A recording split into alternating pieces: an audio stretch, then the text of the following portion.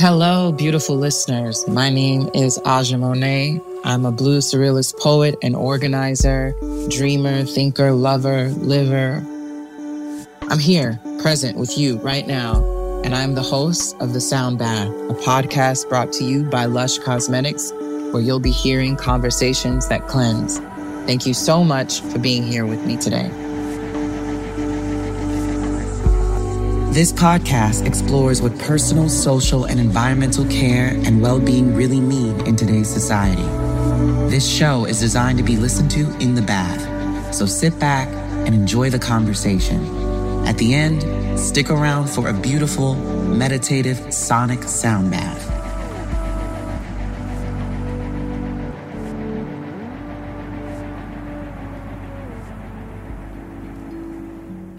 On today's episode, we have Nana Darkoa Sekyiamah, who's a Ghanaian feminist and writer. She's the author of a book called The Sex Lives of African Women. I think the world we live in is created out of a story, and we can tell ourselves a different story to create a different kind of world. The way I found out about Nana was I was in Ghana, in Accra, at a bookstore on my way home, and I was about to exit out of the store when I saw a beautiful cover with the captivating words on the cover, The Sex Lives of African Women. I had to have this book in my hands. I must know about this conversation. What's going on, you know?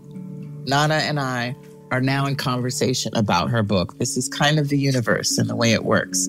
I'm so excited to have you all listen to this conversation. Nana's work really brings light to the diversity and experiences of African women when it comes to not just sex, but feminism, the most crucial thing in our lives at, I believe, changing the world.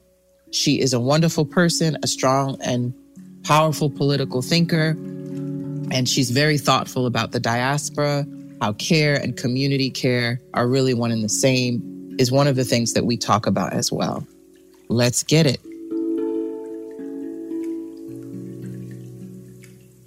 I am so honored and excited and just very encouraged to be in conversation with you, Nana. I stumbled on your book. I was in Ghana this past New Year. I went to look for the nearest bookstore in Accra that someone recommended to me. And as I started looking around, I stumbled on this really cool cover, which actually I'm a little salty about because I think the cover in Accra is a lot better than the cover in the States. No shade to whoever did the cover for the States book, but it just immediately stopped me in my tracks. I'd gotten a bunch of other books and I was about to leave and I saw it on the counter and the woman who works at the bookstore was like, this book is selling off the shelves. People are just coming in and love this book. Gotta get it. So, of course, the title is just interesting and intriguing. It's provocative. I think it's an invitation to listen, to learn. But it's also just kind of a little controversial, right? Because I don't think we hear of the sex lives of women in general. Mm-hmm. It's not popular conversation. It's not comfortable for the masses. And yet it's a reality. And yet it is a part of our experiences. And so I'm just so excited to be in conversation with you. Please give us an introduction to you and how you came to writing and being a writer, because I know that this book came out of a blog. And so I just want to learn a little bit more about your journey into writing and why language and writing became your medium of communicating your stories. Thank you so much, Aja. I am cheesing so hard. If this was video, people would just see me grinning from side to side. I have been following you for ages. So yes, thank you so much for supporting. So just a little bit about me and my background and how I came to write this book. Yes, you're right. I started a blog in 2009 with my best friend Malaika. It's called Adventures from the Bedrooms of African Women. And it was a space that we created for African women to share their experiences of sex and sexualities. We basically got to a point where we realized that, oh my goodness, we had nothing approaching comprehensive sex education growing up. All we were told was a version of don't do it. And nobody really says what the it is. and somehow you're meant to figure it out for yourself, right, as you grow up. And so we just wanted to create a space where women could get together, they could share their stories, they could share their experiences. And when we started, it was very much Malika and I blogging all of the time. We were blogging about our own sexual experiences. And what would happen over time is people would reach out to us and tell us about their experiences. And over time, I realized that our experiences of sex and sexuality as African women were so diverse, they were so different, and totally not what was in the mainstream, right? Especially in Western mainstream media, I felt like African women were always being portrayed as victims of diseases like HIV and AIDS, or women who had no power and agency over their lives, or women who were constantly pregnant, or women who had experienced FGM. And I knew from the blog that, yes, those stories may be true, but there's so much more to our experiences. It's way more complex. And so I thought, actually, I'm going to take my time, interview as many African women from across the continent and diaspora, and put that together in a book. And that's how The 6 Lives of African Women came into being. Wow. Okay. The reason why this also seemed so timely for me was part of the reason I was in the continent was I had been brought on by an organization called V-Day, which started after the Vagina Monologues was written over 20 years ago. And every year on the same day, which is February 14th, which is known as V-Day, women all over the world perform this play to raise awareness, raise funds, and resources around domestic violence, assault, and even pleasure.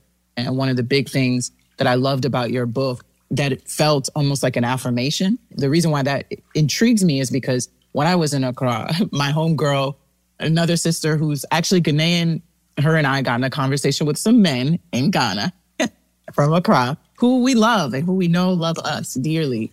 But it became kind of tense as we started to talk about some of the experiences that we know women in Ghana were having. You know, just in, for example, the discrepancy between wages. While Ghana is maybe more progressive than some other countries in the continent in terms of women's voices, rights, access, that didn't come easy. There are women who fought for those things and continue to fight for those things. And there still seems to be this discrepancy between what the men think is freedom and equality and empowerment and all these things and what the women are actually experiencing. And I remember this conversation being so tense because these men were like, well, you women are from the West. You don't know what it's like. The women in Ghana, they're very liberated. They're very free. They have everything they could want. And we're like, no, there's a lot of issues here still, you know? But there's this assumption that it's like when women start talking about, in the continent at least, about their own empowerment, their own agency, that somehow this is something from the West and it's not something that women need and are seeking and are fighting for and are creating every day on the continent in their own lives in many, many different facets. So there are women who have been doing this work for a very, very long time. And yet it still seems to be this conversation where the assumption is that the West is bringing some feminist thought to the continent that wasn't already there, you know? I wanted to know your thoughts on that, your relationship to the diaspora and what you've seen in Ghana that has been so inspiring for you as a woman. I think it's so ridiculous when people try to say, oh, feminism is an African, right? Or another variant of that, which is an issue that we're currently grappling with in Ghana, is homosexuality is an African. And this will always be told to you by somebody who's probably wearing the sharpest, you know, Western business suit. And I think... And I think it's just a way that people try to shut you down, try to control you, try to delegitimize whatever you're saying, right? By saying it's an African. And I identify as an African feminist. And for me, it's really about looking to my ancestors, my feminist ancestors, African women who through their actions showed their politics, you know, resisted all sorts of discrimination, resisted the colonial powers, resisted being oppressed by their husbands, resisted coup d'etats. It's just been part of their everyday life. And so for me, when it comes to feminism, that's a core African value. And I like to describe myself as an African feminist because my feminism is concerned about the issues that's existing on this continent, right? And this is I guess, my sort of circle of concern. These are the issues that I want to work on. And in terms of the diaspora, for me, I also identify as a Pan-Africanist. And so it's really, really important for me for there to be strong connections between the continent and its global diaspora. Because the only reason why there's a separation between us and those in the diaspora is because of slavery, it's because of colonization, it's because of migration. And so for me, that reunification is really, really important, you know? I've had some people say to me, oh, why did you call your book The Sex Lives of African Women? There's so many people you interviewed from the diaspora. For me, those people are Africans. They're descendants of Africans. And it was actually really, really important for me to show that. You know, until a few years ago, for example, I had no idea that there were so many Afro-descendants in Latin America. Like, our people are spread all over the world. And we actually have so much in common, even though we've been separated by continents and by oceans. And I think it's really important that we come together, that we produce knowledge together, and that we share our knowledge. And so for me, that's why Ghana's efforts to foster links with the diaspora is really important. And in fact, I'd like to see us expand. I feel like we've really focused on, you know, the diaspora in North America, for instance, which is obviously important. But then how about a place like Brazil, where we have the largest African diaspora outside of the continent?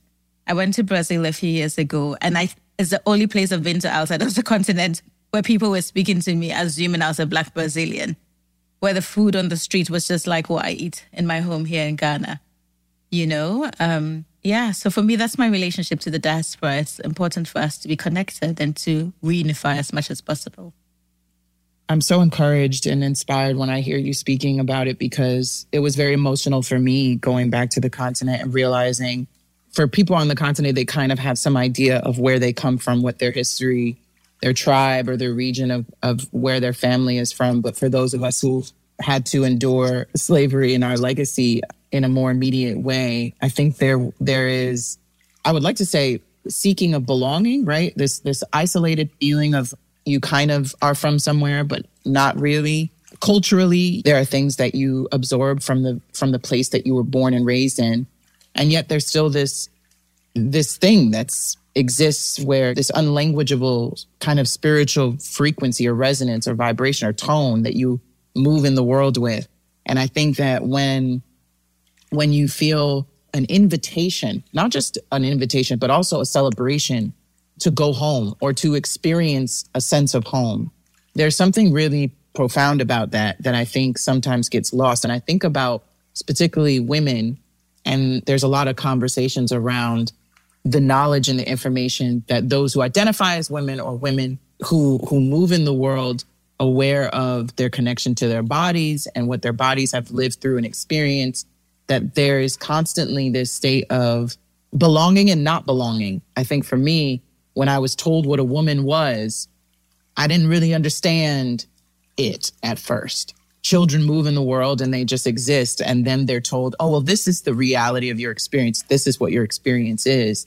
And so I wanted to ask you about that. Like, does woman and man, quote unquote, the actual identity of these titles, these gender specific titles, do you feel like they are inventions, or do you feel like they're natural things that you came to understand in a very natural, organic way as a little girl coming into the world? No, those are really great questions. I feel like as a little girl, I resisted all the things that I was told good little girls had to do. You know, so I was that little girl who just loved to sit in the corner and read my book. And my mom would be like, come and help me cook. And I would just be like, I'm reading my book, you know? And I even remember at a young age, she would say, oh my goodness, you're going to make someone's mother cast me out. And I didn't understand that until my 20s when I got married. And I was like, oh, she wanted me to know how to cook so that I could cook for my husband and she wouldn't be cast out by my mother-in-law, you know? So for me, I just kind of always resisted those kind of gendered roles that were placed on women. It just always felt unfair to me. But I didn't have language for it when I was a girl, right? It was only when I was around 19 that I actually started to read books by feminists. I actually learned about, in a sense, the theory of feminism from African-American feminists. So folks like Bell Hooks, Alice Walker, Maya Angelou, that generation of African-American feminists were very, very influential to me. Also because at the time I was in the diaspora, I was in the UK. And so I was being confronted by racism in a way that I hadn't previously been aware of. And that also speaks to the privilege that I had in Ghana, right? Growing up as a middle-class child, really. And then I suddenly went to the UK for university. And now I was part of an underclass. Like, I didn't even fit into the stratified society. And now I was not just dealing with issues of gender, I was dealing with issues of race and just really not sure what was going on and really trying to understand. And feminism really helped me get clarity, kind of understand the way the world was structured, understand femininity as constructed. And that really gave me a lot of power, because I felt like, okay, if our gender is constructed, if everything we are told is made up, then we can unmake it. We can unmake it to suit ourselves, and we can keep those aspects that work for us and do away with those aspects that don't. And that's really how I've tried to live my life since. And I think for me, the great thing also about being a feminist is it gives you a way to identify like-minded people, to recognize them as your people, and to be able to form community with them, which is really what keeps you safe and keeps you well and keeps you happy. And so first came across feminism through African-American writers. And of course, my next logical step was, where are the African feminists, you know? And I came to African feminism primarily through novels. And yeah, I think those connections between the diaspora and Ghana has always been strong. So I mentioned Maya Angelou earlier, and she's like one of my biggest influences. And the first book of hers that I picked up was All God's Children Need Traveling Shoes. And this was about the time she lived in Ghana, you know? So I was browsing through a bookshop in London, and what at the time was a black book section. And there was always like this one shelf right at the back of the room. And I was just like browsing. I was just like, oh my God, this woman is writing about living in Ghana. And it was just so incredible and just so beautiful to read, right? So I feel like I very much agree with you. Those connections have been there. I think people don't realize that this work of connecting people in the diaspora to the motherland is not new. And it's also something that our generation needs to continue and lift up and take to the next level. I completely agree. Yeah, I think, it's intentional for some of our history to be erased, not told. True. Yes. So I think that there is, in doing this work and in having these sort of conversations and in creating these connections as writers, just in terms of the lives of being sexual, creative, independent, assertive women in the world, I think that there is room for us to just, in the very nature of building relationships, which is what I believe the foundation of all organizing is, right? That in those relationships, we start to see those who witness those sort of relationships, even the young people come up under us, they see possibility in that. And then it becomes just a norm. Then it becomes just a way of life. So the next question I have for you, in the conversation of the sex lives of African women, I wanted to know why the sex lives and not the emotional lives or the love lives. Because one of the things I know does not get talked about a lot, or there's not a lot of room for when I was in Ghana, conversations around therapy or the emotional lives, the mental health of not just women, but men primarily, that these conversations seem very taboo. So I'm interested in why the sex lives of African women, and then does that extend, and how have you seen in your work and your research into the emotional and love and intellectual lives of women as well? I really wanted to focus on sex because it's still very much treated as a taboo subject when it comes to African women, like the physical acts of sex, right? And the idea that a woman should just take delight in her body and that a woman can take delight in her body without it being connected to her emotions, you know, can take delight in sex and enjoy having sex with somebody that she's not in love with. And for me, that's also really, really important. And of course, you know, there are lots of women who, for them, sex is a deeply emotional issue. There are some women who can only have sex with people they love. And so I think actually focusing on sex allows you to see the whole spectrum, and it legitimizes those for whom sex is a purely physical act. And for me, that was actually politically important. And also just to, I guess, encourage women to recognize that actually sex doesn't always have to be tied to our emotions. It can be. It's great for some people that way, but it doesn't always have to be that way. And so for me, that's why I wanted to talk about the sex lives of African women. But I also think when you talk about the sex lives of African women, you also get to know so much more. You get to know people's culture, people's way of life, even people's spirituality. For some people, sex and spirituality are deeply connected. One woman I interviewed described sex and sexuality as two sides of the same coin, right? So even though I'm entering through the physical, I think there is a lot of room to go into even the metaphysical. But I also think just focusing on the physical is good enough as far as I'm concerned. Maybe that's my own agenda. No, I think that resonates deeply with me. And I know it resonates with a lot of other women, that maybe if we have more conversations about the sex lives of African women, but all women, that we can start to be humanized in a very, very tangible way. Yes. Because this work is so necessary for the sake of just life, experiencing life, experiencing a physical life with one another, that as these conversations become more normalized and less taboo, that we actually heal from those conversations and we see hopefully shifts. Because I don't know if people see conversations or even storytelling as transformative as it actually is. And so that's something I wanted to maybe delve into in that question, which is, what role do you think storytelling plays in shifting society and culture around these issues that we face as women? I think storytelling is critical to changing the world, really. Even if that change starts on an individual level, it can really spread in a collective way. I've had so many women message me and tell me how my book has made them reflect on their life.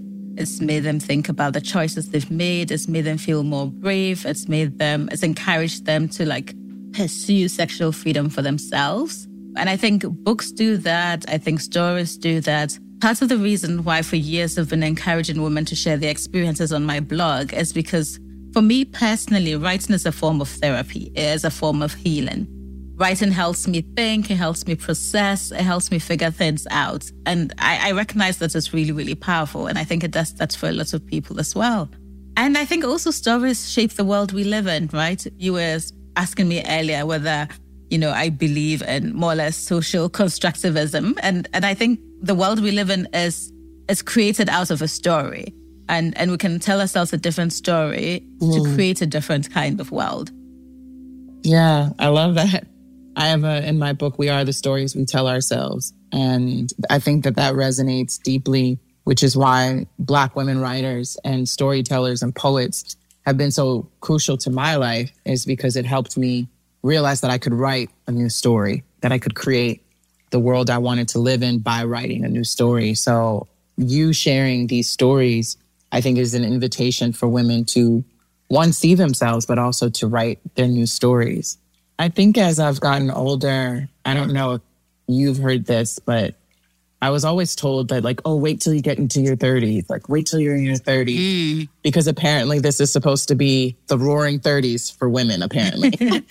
And it's so interesting because I think as a woman, I think age does have this miraculous kind of relationship with time that I think is actually really beautiful. And the first person I ever heard share such a beautiful relationship to age was Maya Angelou. Yes. She talked about it with such enthusiasm and sassiness and sexiness about being 50 and then 60 and then all the things that she discovered as she got older. Whereas often for women, we don't talk about the pleasure of women's lives as they get older. We don't, Absolutely. Women aren't seen as sexual past 40, I feel like, in oftentimes in the conversations in film and television and, magazine, all this stuff that we see in music videos. It's you don't think about women as having pleasure beyond a certain age.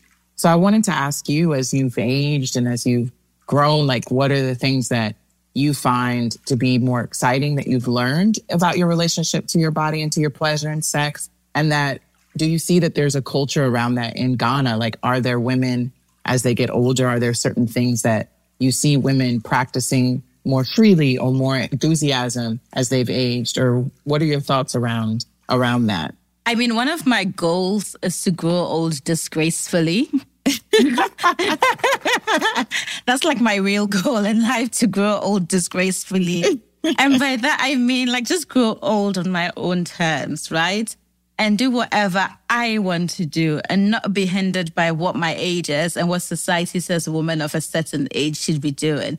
And I think that's what I love about older women with Spank, right? It's like, yes, they're like, they're doing their own thing.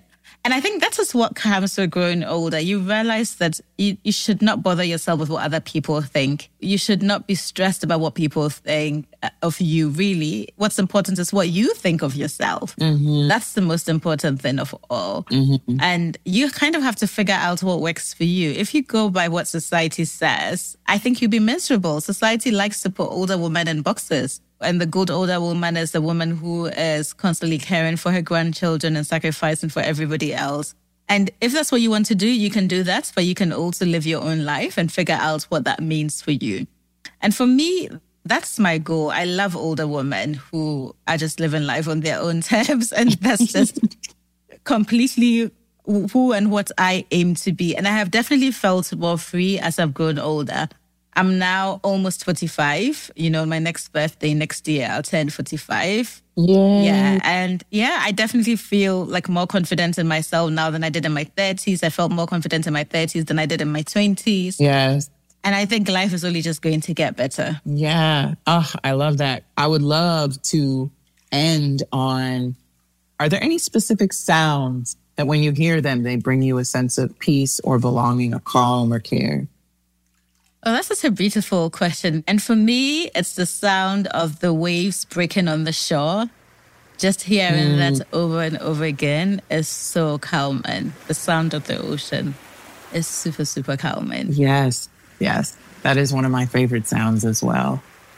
Wow, Nana, thank you so much for this conversation, for your time, for your work. I look forward to meeting you in the flesh, in person soon, very soon. I can't wait. Yeah, me either. I can't wait. I can't wait for all the things that I hope we can do together in the future, whatever ways I can support. So thank you. Thank you so much for your time. Thank you so much, Aja. Thank you for this beautiful conversation and for your incredible work and for your words and for your activism. And just for being you. Thank you.